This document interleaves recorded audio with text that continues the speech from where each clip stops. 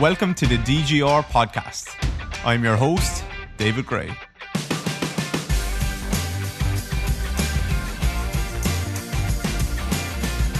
Hello guys, David here. Welcome back to the DGR podcast. If you're watching this on YouTube, you'll see my slightly red and burned neck. We're having a heat wave in Ireland and I think all over Europe at the moment. So I hope everyone is good. We have a bit of a treat of a podcast for you today. We have Alice Loughran. Alice is one of the physios here at Team DGR. She looks after a lot of our online clients. Alice has been working with us for just over a year now. She's an absolutely brilliant physio, brilliant clinician, really good person, brilliant person.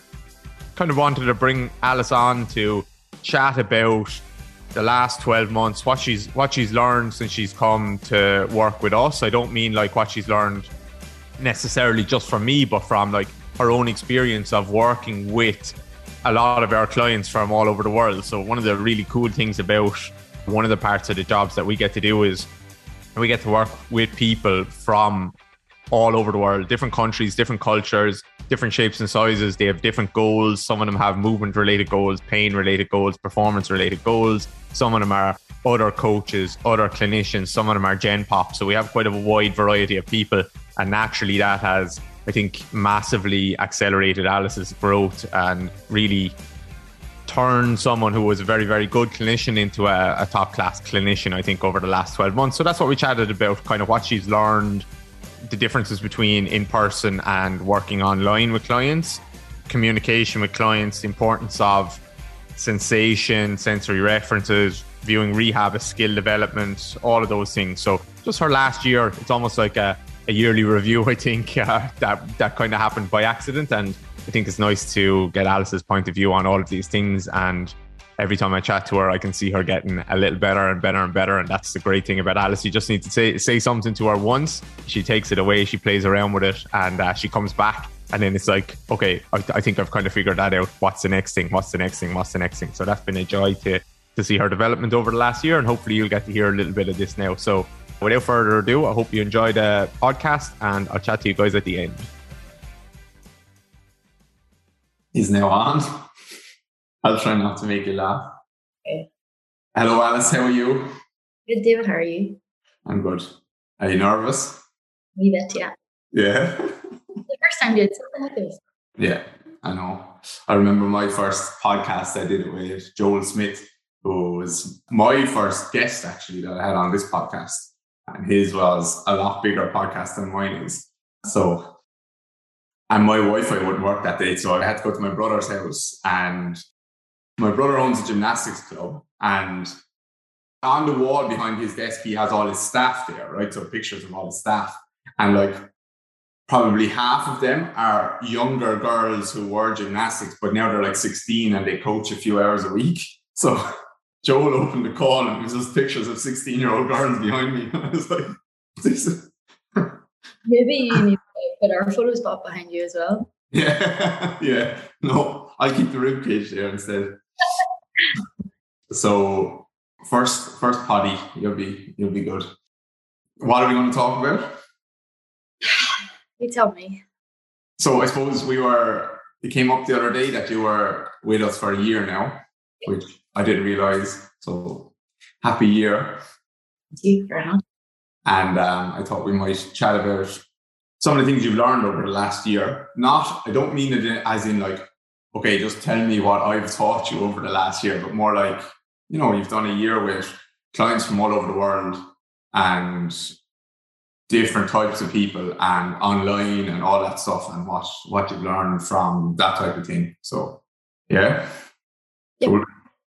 So, like, I suppose, like, I've learned so much, but whenever I was thinking about this, I was thinking about like the first call that we had.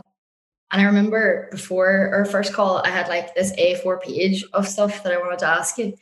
And I was actually like, there was like 2 columns on it. And one of them was, like, I was going to ask you about like a specific patient. Like I had a few cases that I wanted to ask you about. And I think I did ask you some of them, but the other side was just like, what are you doing? Like, what do I need to change, or what do I need to, or how can I do that? You know, and I remember like getting onto the call and I was so nervous. And I was like, this is everything that I'm doing. These are all the courses that I'm doing. This is everything that I'm doing. And what do you think? And you were just like, who is this woman? Like, what is she?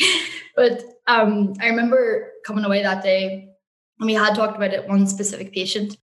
And I had said, like, this is what I'm doing. This is kind of where I'm stuck. You know, what I need to learn. And you were like, you're just like, you know, you need to take a step back and look at everything, look at the whole person, go back. And you said to me, look at your subjective again and see what do they want, what is their goal, and how do they expect to get there. And so yesterday, whenever you put the video up on the group about the subjective, it brought that back to me as well. Mm-hmm. I remember thinking from the start, like, it's not all about what you know, it's about how you speak to the person and how you get on with them. And I suppose working online, that's the biggest thing that I've learned. It's how important it is, like, to communicate with them and to understand what they actually want and how they think, and if they think that's possible, especially online as well. Yeah, you're right. In your clinic, the person is kind of coming. It's a different thing. They're kind of coming into your world. They're coming into your clinic, and they're like, okay, you treat me however you want to treat me. And online, they're at home. They're a bit more comfortable. Sometimes, so online can be a bit weirder, but I think it is easier for people to open up the screen.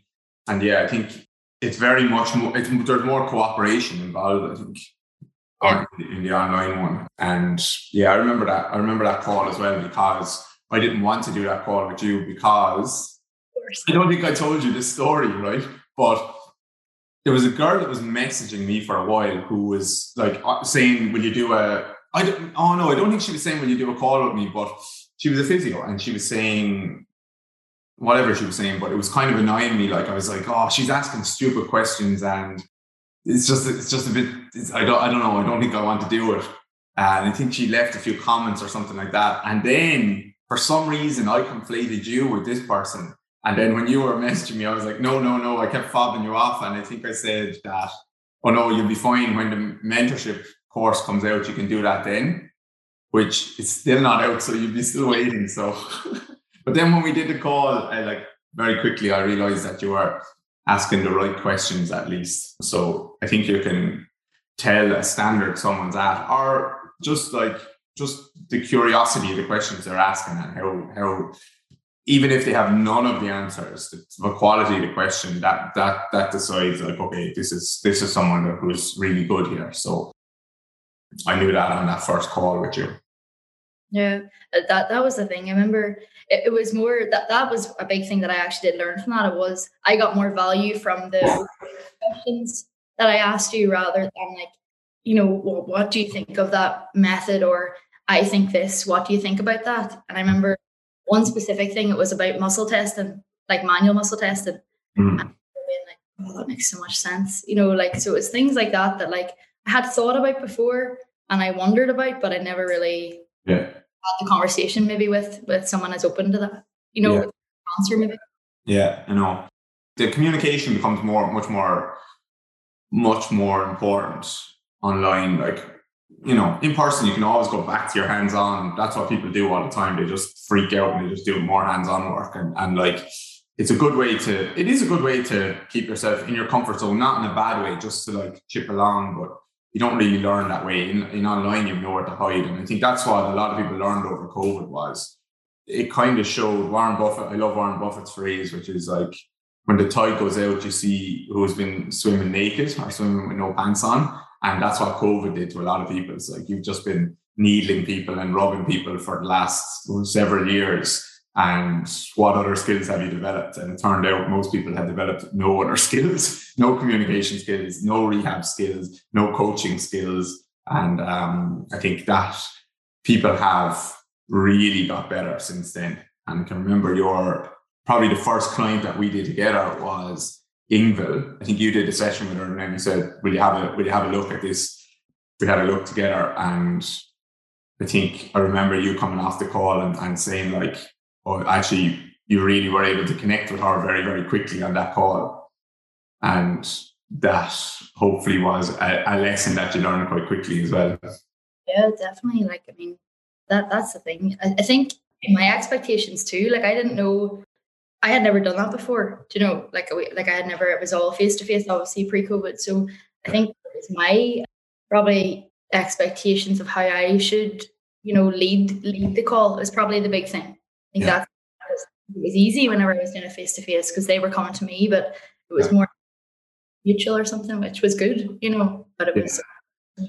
Yeah. But you're still the authority. Like you have to be the authority. Same in face to face. You're the authority. They're coming in. It's not you telling them what they need. Okay, you are going to do this my way, but in some ways it kind of is like, because I wouldn't hire a plumber to come to my house and then tell him, here's what I want you to do. It's like, no, you're coming to me. We're going to try to do this my way, but I'm going to almost pretend that it's our way, but it's kind of my way, as long as you're on board with that. But some clients, you don't do that. Some clients, it's more like, what are you willing to do? You figure that out, and then you just feed it in to make it work for them. But, well, actually, to be honest, everyone you do that, but it's still like, you have to be the authority leading the way all the time. And I think that's really, really important. Well, like the more that like people know about the kind of work that you do and understand the kind of work that you do and maybe why it's a bit different, then they trust you then from the start anyway. So you're not like having to convince as much. Yeah, exactly. I do have empathy with people who clinicians, coaches who say to me that, okay, people that you work with now, they know what to expect. They already have bought in if you're going to do a little bit of breathing work and all that. And 100% they do. That's the thing. So I have empathy with people, but I didn't always have that either. And I was standing in Dad's house. I had a little computer room office there and people were coming in and I was like, I'm not doing manual therapy with you. In my head, that's what I was saying. And it was like, I'm going to this is 5 years, but like I'm going to pronate your foot. I'm going to do breathing work. I'm going to do all this stuff. And these were farmers coming in from down the road. So like they didn't want to do that, but it's just again about how you get it across, I think. And like, okay, we're doing the breathing work while you do a foam roller bridge or something like that. So I'm not telling you you're breathing to get into this state or to move your ribs too much. It's more like, here's how we breathe when we do this exercise. And now here's a way of just sneaking it in together. So definitely, look, the Instagram stuff helps because people know what they're going to get when they come on. Yeah. But I think another thing as well is like showing someone. Like I actually had a client yesterday, straight away, he came in with one specific problem, but I was like, there's so much else that needs to be considered before that's ever truly, helped. And like I started with a bit of breathing work and it was like a young guy and he was looking at me like, what the hell? I could obviously no idea. But I was able to show him then without putting a hand on like how he couldn't do something at the start and he could do it so much better after. And like I took a video of him doing something and then pointed out after when he had improved it, like, look how much better that is. And he was like, yeah, like it actually feels better. So I think if you can show someone, then it does it for itself. Yeah. And even that can be as simple as pointing it out where they're doing a hard exercise and you just point out, see how you're holding your breath. Yeah. And then they hold their breath.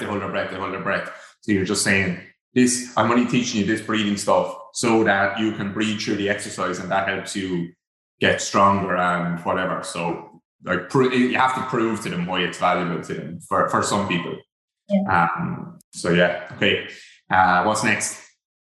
Well, it's kind of similar to that, but just about how important this is the biggest thing that I've learned in the past year and that I will hopefully always continue to learn, but just how important your words are, how important coaching actually is. Like I was studying this yesterday as well. Like yesterday I had another client. I was teaching them an exercise and they were like, no, I can't feel that. And I was like, okay. So I did it and tried to do it the way that they were doing it. Because I could see what the problem was, but I was like, I don't know what they feel or what their sensation is. So I tried to do it the way that they did it. And then I was like, right, that's the problem. And I was able to then explain to them what they were doing wrong. Touch them. I didn't have to point at anything. I just said, think about that. I didn't say feel your glute or whatever. I said like, feel a lengthening. I didn't say tighten or squeeze or lift or push. It was just let that happen. And they were like, okay. So I think the biggest thing is like how important your words are and changing your words for a specific person. some people respond one way and some people respond another. And I think that's so important. And I think I remember the first time that I was down in clinic and we did like a face-to-face clinic together, and we talked so much that day about sense and about how you don't have to like point something out, but just give them something to actually let them feel it themselves. And I think that's the biggest thing I've learned about how important that is. And it doesn't have to be a major thing, but it can change the whole experience of the exercise or whatever you're doing. Yeah, I think so. I think I haven't said too much about this, but I think, you know, the way people like in the pain world, there's the posture doesn't equal pain and all of that stuff. Of course, I think are like, okay, someone might have zero hip mobility or hip movement and someone else has loads and the person with loads has pain. I think the big thing that's like almost impossible to measure is how much awareness someone has of their own body. And I think the more awareness and sense they have of their own body, not in a neurotic way, but like they're just aware of where they are in space and all that stuff, I think they're much less likely to have pain in that instance. And they're obviously people who are really easy to coach. They get exercises quite quickly and they get benefits from exercises a lot as well. But then the people who really struggle with that can get benefit very quickly as well, because you start to give them sense of these areas, and suddenly it's almost like in my head, it's like the brain just says, oh, like I just realized I have this area again, or I can move it in this way. And now a lot of that excess tension just kind of melts away, because it's like, okay, I've just kind of shined the light on this dark space, and now I don't need to have so much protection over it. So whether it applies to the pain stuff, I don't know. I think so, but I definitely think it applies to like a lot of excess tension in someone's body that they feel.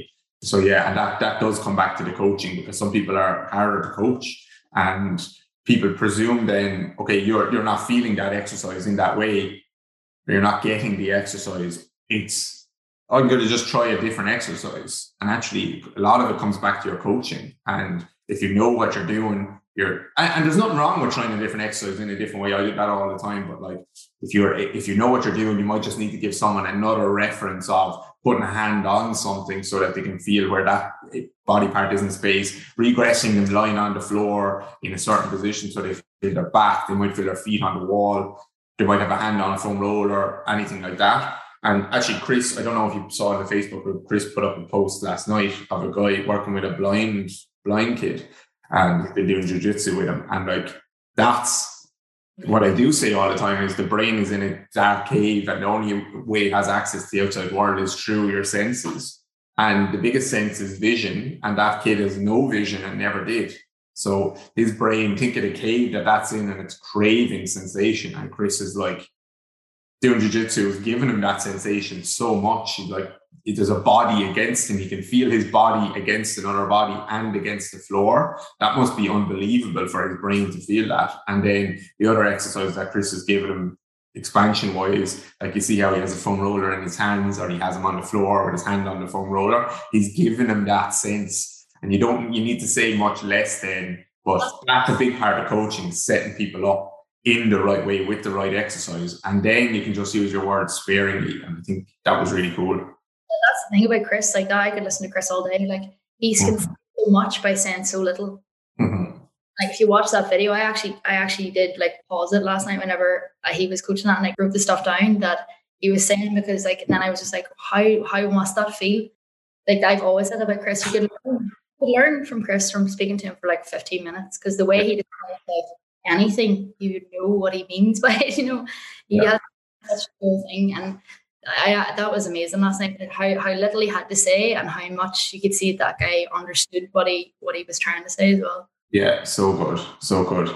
And just for the people listening as well, even Chris said that, like, his parents said that the kid, I don't know what age he is, like 17 or something, maybe he's older, but he said how they said he was, in the comments, Chris said how the parents said he was always a breath holder.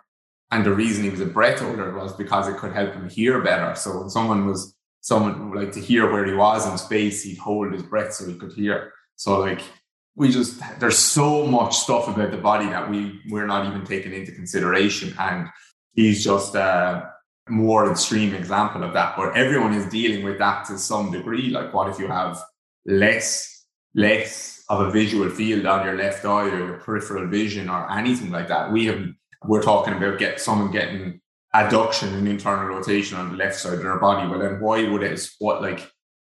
If you can't see the peripheral vision on your left side, you're not going to move into that space. So there's just maybe your left ear is blocked, you're less likely to get into that space. So I don't go down the neuro rabbit hole too much, but have to have an appreciation that that stuff is having an impact on everyone, not just people who subclinical. It's there in everyone, you know.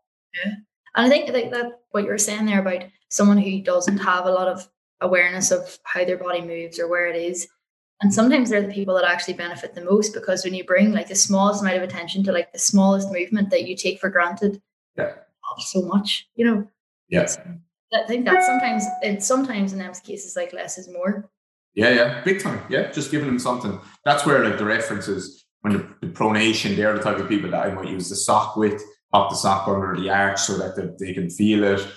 That's why in the hinge, the way we coach the hinge now is so. It's. I don't want to use the word complicated, but there is a certain way to get it right, and that's why there is a hand on the butt and another hand in the hip, because it's two extra references. And then I usually take away the hand that's in the hip and I give them a dumbbell in that hand instead once they've got that. And now it does become harder quite quickly for them to hinge in that way without that second hand. But when you get it that way, you just keep seeing gains and gains and gains and gains. The hinge is changed, how I coach so much, how I coach everything. Yeah. You know, so much from that one drill. Yeah. And if you look on YouTube, you watch people coaching hinges everywhere. You'll never see anyone coaching a hinge like that, ever. And they don't none of them ever load their glute So yeah. And that literally was just born from working with people online and trying to figure out how to get them to hinge without being able to touch them or do anything with them. So online has been probably two things: working online with people and having to put my thoughts on Instagram are the two things that probably help me develop as a coach better than anything else. Definitely, because it is you're when you put yourself out there, it's easier for people to slate you, but it's also it's not an easy thing to do. Yeah. Really, you know, yeah. When you have to put yourself out there and make it simple for people as well, that's when you really have to actually understand what you're trying to say and really believe in what you're trying to say. You know, I think that is really hard to do. And even when you're explaining it to a client, you know, you have to really understand what you're saying. And that's another thing on my list, is just about how coaching or teaching someone something, and it doesn't have to be a big thing, but how you have to really understand it yourself to be able to explain it to someone else. Yeah. Especially online with that. That's so important. Yeah. And the models and stuff that we have really help as well. They definitely do, but being able to use your language to actually explain something and help them understand it is so important as well. So I think I'm definitely getting better at that as well. I think so too. I'm getting better all the time. I think people aren't dumb either.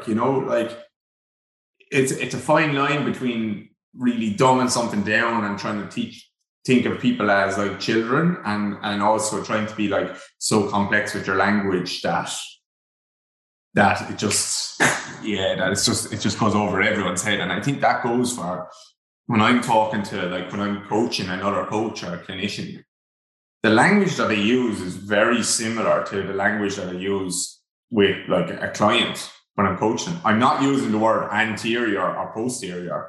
And to be honest, most of the time I don't use them words with coaches and clinicians anyway. It's just front and back, left and right.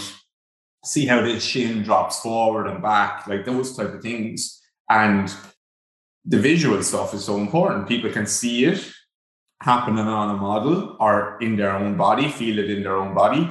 And that, I think, I try to give people as much credit as I can that actually they can understand it, and they do, and they are interested. And I like to give them some kind of an understanding of why we're doing what we're doing, rather than just here's an exercise, here's the muscle you're going to feel, a little bit of an understanding as to why this is going to be a big part of what helps them. And I think that's great in two ways. One is that they have more buy-in with the exercise now, and two is if this problem crops up in 2 years' time, actually, I've had people all the time, people that I was working with 2, 3, 4, 5 years ago, message me all the time and say, oh, I had this problem again. I went and did those 2 exercises that you told me about, and it worked for me again. So they really become their own kind of their own coach in a lot of ways if you can actually help them understand stuff. Yeah, I think that's so important. I had that conversation with a guy this week about he has this recurring hamstring pain problem, and like we've helped things a lot, and he's back running and everything. And I was just saying, like, look, like here's the bank of exercises that it's not that you must do 7 days a week for an hour every day, but here's the things that you know have helped you so much and that you find harder to get naturally. And this is what you could do, you know, to keep on top of this and help this problem not develop into like a long-term issue again. Yeah, that's great. A little menu is great for people. Yeah. Stops them getting bored as well. Yeah. You know, yeah. Okay, cool. What else? Anything else? I suppose the other thing that I when I was just reflecting back on like the past year as well, like and like my coaching has changed a lot, and my thoughts have changed a lot, and will probably change again in a year's time as well. Like, but just about how I remember texting you like a couple of months ago after an online client who, if I had got like 9 months ago or 10 months ago, I would have like freaked out and been ringing you and been like, what the hell do I do? I remember coming off it and texting and being like this is the best feeling in the world. The guy was so happy to actually have someone to help him, and he could see the changes. And like, it wasn't like, I think I'd done like 2 exercises with him. Yeah. He messaged me after, you know, and was so thankful. And I just remember feeling like 10 months ago, I couldn't have done that. Like, I wouldn't have known what to do. And it wasn't that it was an easy client, like it wasn't, but I was able to see where the problem was and was able to change that then. And that's a one client, but there's so many things that you're learning from everybody, and just like how much each client can actually teach me as well. Yeah. You know, things that I'm better at and things that I'm not as good at and that I need to get better at, you know. So like just when you're looking back at things, it's nice to be able to say, actually, you know, I couldn't have done that, and now I can. I've done a pretty good job with that. Yeah, no, you're a completely different clinician now than you were a year ago. Like there is no comparison. I think you could help a lot of people a year ago, but limited, or it was limited, I would say. And if there was a curveball thrown in here or there, you probably would have struggled a bit. And I think now I would be very confident that there's not too many curveballs there. Like there is, everyone gets curveballs where it's just like you're just flabbergasted.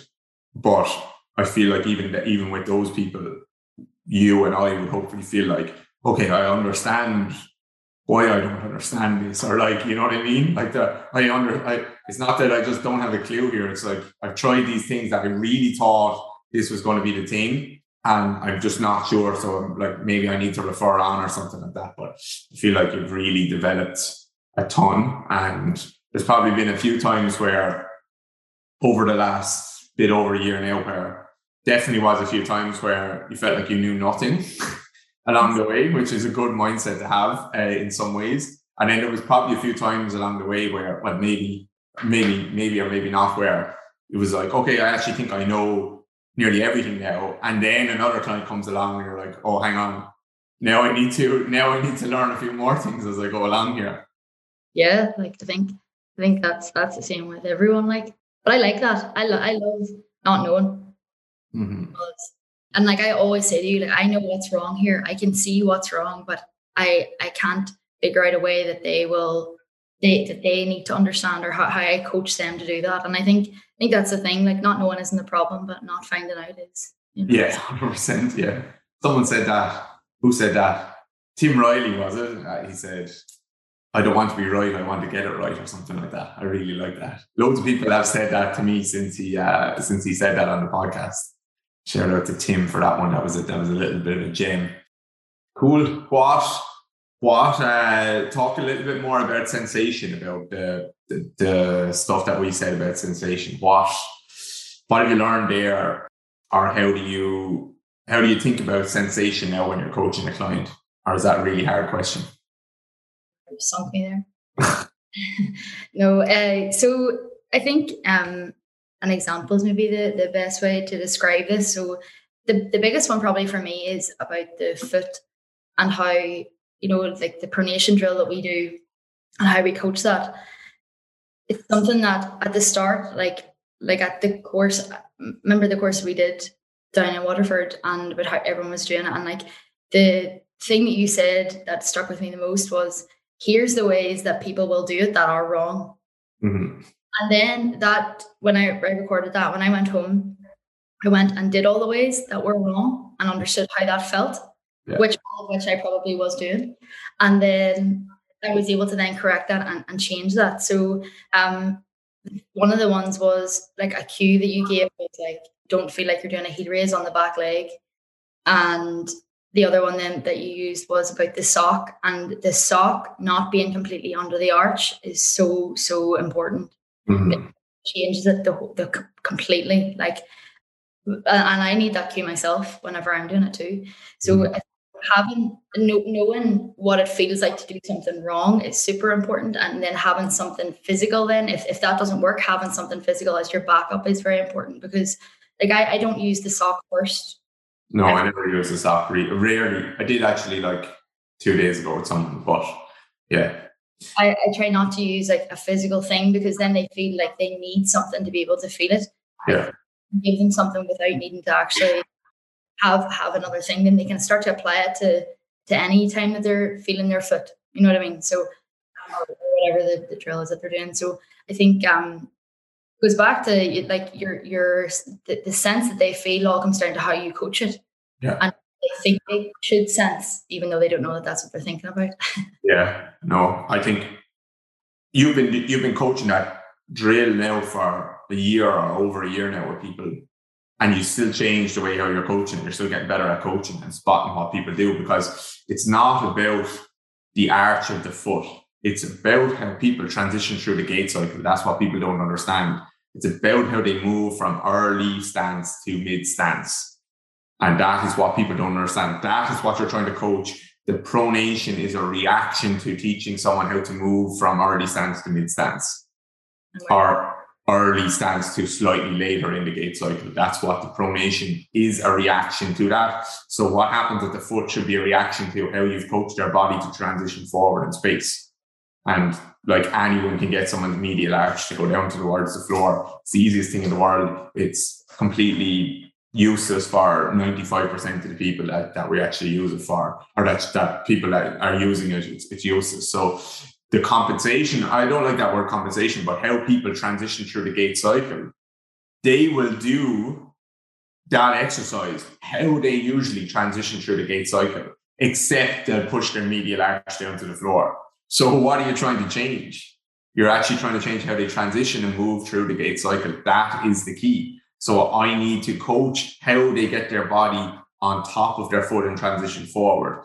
And most people, in my opinion, are coaching it, push the medial arch down to the floor, but they always do it the exact way that they transition their body forward in the gait cycle, which is one person squeezes their glute and pushes forward, one person arches their back and pushes forward, one person does like this calf raise, this early propulsion on the back leg, one person does a hinge where their torso starts to come forward, one person leans back and drives their hips forward. Very few people actually let their knee bend and go forward. And even when they do that, then there's still all funny things that can happen. So you just can't learn that, how to coach that well through Instagram and saying, okay, now I know how to help people pronate their feet. People have learned stuff from that, but it just takes so many reps of coaching people and watching people and how they do and understanding how that links with their table tests, with their standing assessments, with their subjective assessment, and with how they do a squat, with how they do a hinge. You will all show up in that drill.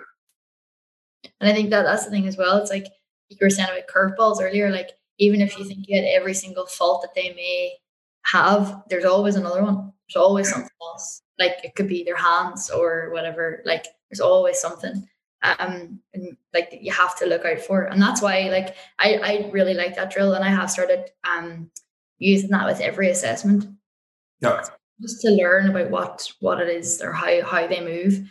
But I think that's the biggest thing, and that like in the past couple or few months, that's what I've really learned is it's how they get their body over the foot. It's not about what the foot is actually doing. What the foot's doing will be taken care of if they can move their body over the foot. 100%, exactly. Same with every drill. That's like the research study will say, okay, squatting leads to this result. So these are the people, like, squatting is good because it leads to this result, or squatting is not good, it doesn't transfer over to sport, so don't do it. How are they squatting? Like, yeah, you know, just a back squat for me looks very different to a back squat for someone else. It's the same with all of these things, like an RDL. Slow down someone doing an RDL and see where the hinge is coming from. Anyone can lengthen their hamstring, but like you can very quickly improve someone's hip internal rotation if you get them to hinge well, and you can very quickly rob someone's hip internal rotation instantly in the same session without them hinging the way like it is actually a hip hinge. Neither of those things are bad. You can do good things with both of those things, but don't call them the same exercise. Don't just say everyone in this room that we just said do an RDL is doing it the same way. And not to say that there's a right way to do it, but don't say that everyone is doing the same exercise. They're not, you know. So that's being clear about what you're trying to do. Yeah. And I think that was the thing that conversation that we had when we were talking. We were doing like programming or something for a patient, and said to me, you know, if you want to play safe, you know, don't hinge them first time, because coaching a hinge badly can actually be really dangerous or bad for someone and bad for their progress. So like that's something that I'm so particular about. And like yesterday I literally spent a full session teaching a person a hinge, but like at the end they felt like amazing. So it was totally worth it, you know, and like it's worth spending the time doing that because it is hard to get, you know. Yeah. And helping them understand what you don't want them to feel is very important. Yeah. And I think like some people listening to that might think that we're like you're saying, oh, this exercise is bad, like don't do it, you're going to get hurt if you do it. It's not what we're saying. It's just about like what are we actually trying to change here? What do you want?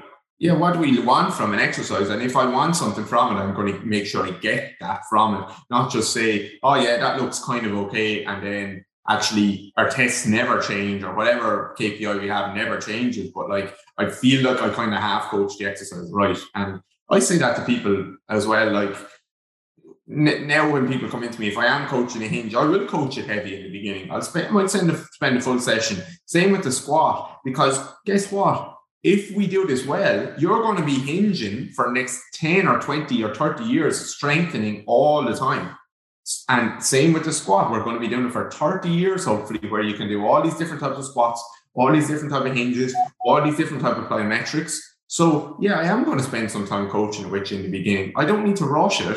It's different to, there's an argument in like the coaching world where people are obese and you just need to get them moving. That doesn't apply here. It's not the same thing. Yeah, we just need to get people moving. But like, I would say even with those fat loss clients, like you still should coach them how to do the right things. It doesn't mean you have to lie them on the floor. They still need to get moving, but like still coach them, because ultimately what's going to help them in the long run is longevity, feel like actually not getting injured, feeling things in the right way, enjoying their training, understanding what they're doing. And that doesn't change in 1 day or 2 days. That's a 6-month, 12-month process. So I like to coach people. And I think when they learn the hinge in that way, they can never work with me again, but they can go and always understand what a hip hinge actually is.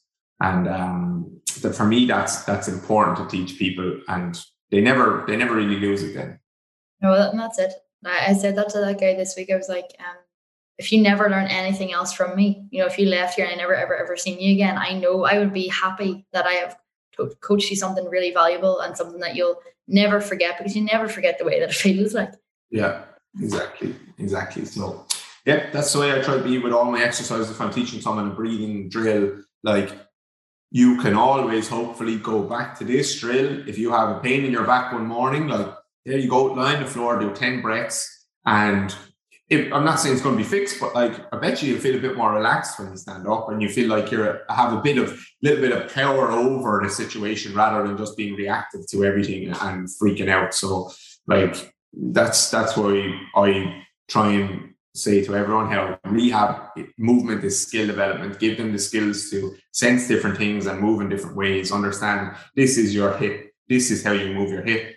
This is how you do a reach. This is how you pronate your foot. This is how we progress into our plyometrics. So like this is how we pre-tension our body before we hit the floor. This is how we bend our hips, knees, and ankles when we squat. They're all skills I think that we can develop in people. And the good thing about skill development is once you learn a skill, it's like riding a bike, it's always there. It might get rusty, but it will come back to you. Yeah, that's so important that you said there about movement is a skill. Like you can practice it to get better at it. You know, you don't just pick it up once and then that's it. Like, you know, it takes long. Exactly. Cool. So anything else, or are we done? That was my list covered anyway. Yeah, I didn't have a list. Of course. Biggest difference between online and in person, what do you think? Or are they starting to look more the same now that you're kind of working in that way? Yeah, I think they definitely are starting to look more similar. I think the biggest difference for me was having to use my words better. So I wasn't able to put a hand on them or show them, like physically show them. The biggest difference for the client is probably just that their expectations are better, and that they understand that it's not a passive thing, and that they have to take part, and that they want to is a big thing as well. That is a big thing. Yeah. And I think like a lot of my clients, I'm definitely seeing like a nice like transition, you know, where they are starting to look more similar as well, which is really nice. Yeah, because people talk to each other, and if you treat people in this, like word gets around, like there's in every town there is a butcher of a guy who's like just digs his elbow in as far as possible and makes people and destroys people. And some people will walk out of there and say that was the best thing ever. And they'll tell their friends, if you want to get fixed, go to this guy. Like he's going to dig his elbow in as far as he possibly can. And those people will go to him. It's usually him. It's almost always a him. Although I have had a female with needles who has absolutely destroyed me in the past. The most, like, I had sent my brother there. This was like 10 years ago. I sent my brother up to her. She was in Wexford, so we had to drive like 45 minutes to get there. Because she actually did really help my Achilles. There was not a contraction left in my calf for the next week after it, but my Achilles felt better for some reason. And I sent my brother there and I said, you need to make sure you bring like 4 Nurofen with you, because you won't be able to drive home. You won't be able to press the accelerator coming home. So it was that like an hour of the most disgustingness ever. But I recommended her to him because I felt like that was what I valued at the time. And the more you do work in the way you want to work, the more you will attract those type of people, because those people will talk to other people, and if them people value it, they'll come to you. So now my clinic is exclusively for people who want to do rehab pretty much. Yeah.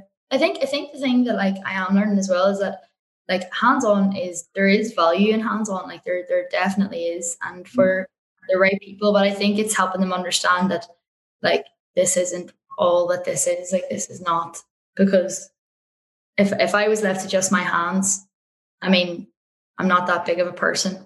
And you know what I mean? It depends on what the area is or whatever. But like I think if the person trusts you that, yeah, like I trust what you're going to teach me or show me is going to benefit me more or is going to give me more value than hands-on, then I think that's just going to start to change, you know.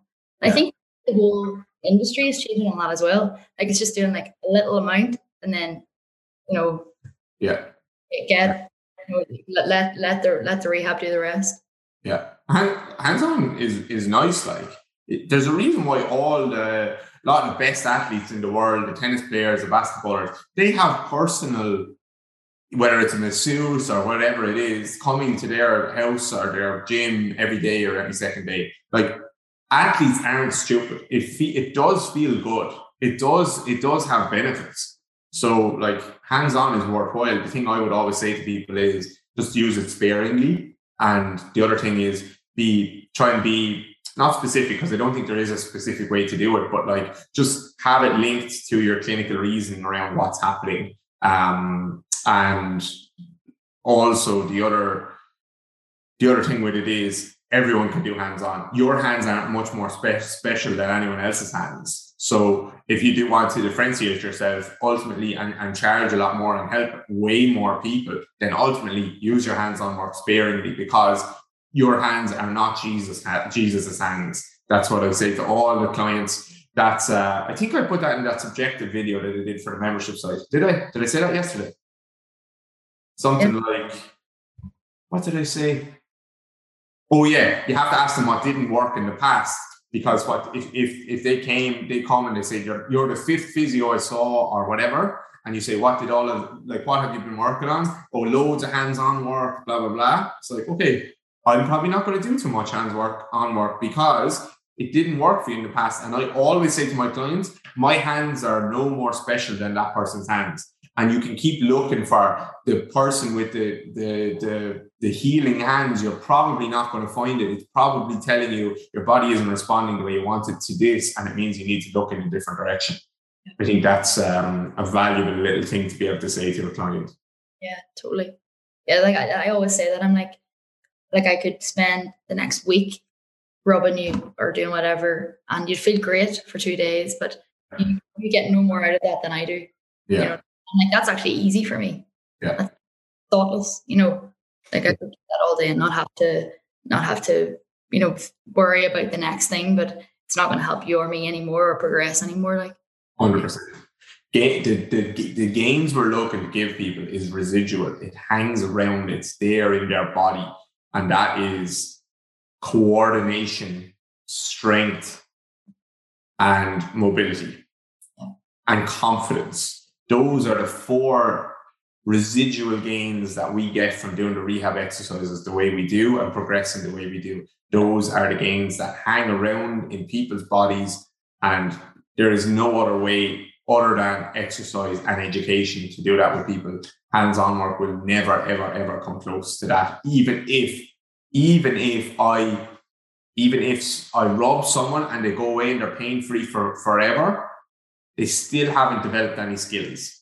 Yeah. So that's how I look at it. I'm going to coach his skills, and I would look. Don't get me wrong. If I knew that was going to be the case, I would do that. I would rub them, and there you go. Off you go. You're pain free forever. But I feel like I've robbed them from not teaching them skills in their body that is going to make their life and their movement a more enjoyable experience for the rest of their life. Yeah, pain free or not. Yeah, exactly. So, okay, Alice, that was brilliant. Well done. And we're going to ask you my generic question. I haven't been asking people that recently. Did you think about your 3 people? Oh, gosh. Yeah. Did you? Yeah, I did. The first person is Brandon Flowers from the Killers. Okay. I was obsessed with him. Does he play an instrument? Yeah, plays a guitar. Does he have a guitar on the island with him? Yeah, he does. Yeah, he's singing as well. He's just like serenading or whatever. Mm-hmm. And the second person is Kevin Bridges. Mm-hmm. There is. He's like, we're going to see him in October. I'm obsessed with him as well. He's really funny. Mm-hmm. And my third person had to be a smart person to learn something from them. Aiden might not be happy at the moment. It's all he dumped off the island. Who would be my third person? Oh, I can't think of my third person. I can't think. You need to give me time. I can't think. Oh, but it would be a smart person that I would like, want to ask deep questions about. Okay, we'll take 2. Yeah. Okay, Alice, thank you very much. Thank you very much. Hey guys, I'm back. I hope you enjoyed that chat with Alice. I really did. And honestly, it means the world to me that you tune in, that people tune in every week, that people share the episodes, that people are enjoying the episodes, enjoying the podcast, listening and telling their friends about it and all that stuff. So thanks so much for that. It's not just about like learning. I want you to actually really enjoy, really look forward to the episodes. And I think hopefully lots of people are. So thanks very much for that. I'd love if you shared the episode. Obviously, I know Alice would too. That like every little share helps, every few people that if you can tell a friend or share it on your Instagram or something like that, it only takes a few seconds. And if you think someone else that you know or even don't know that maybe follows you or something would enjoy it, then I would appreciate that share. And I'm sure they would as well. And lastly, if you're interested in kind of learning the things that me and Alice do with our clients, then don't forget to sign up to DGR Interactive. That's where I'm teaching basically everything I know there. If you have about 15 minutes every single week, you can learn all this biomechanics stuff, all this rehab stuff, how we talk about clients, work with clients, progress clients, look at movement, break down movement, all that stuff. So you only need about 15 minutes a week. That's all. If you have that, if you're willing to give that, then I will break down complex things into, not dumb them down, but simplify them down into very usable, practical information. And if you can do that every single week and watch a short video every single week, 1 or 2 at the max, then you'll be a long way down the road. You'll be able to help your clients a lot more, I can promise you. So, and that obviously leads on to other things where you can make more money, enjoy your work more, all of that stuff. So DGR Interactive is the place to sign up for that. Apart from that, I am going to leave you guys now. And thanks again for listening. I'll talk to you guys soon.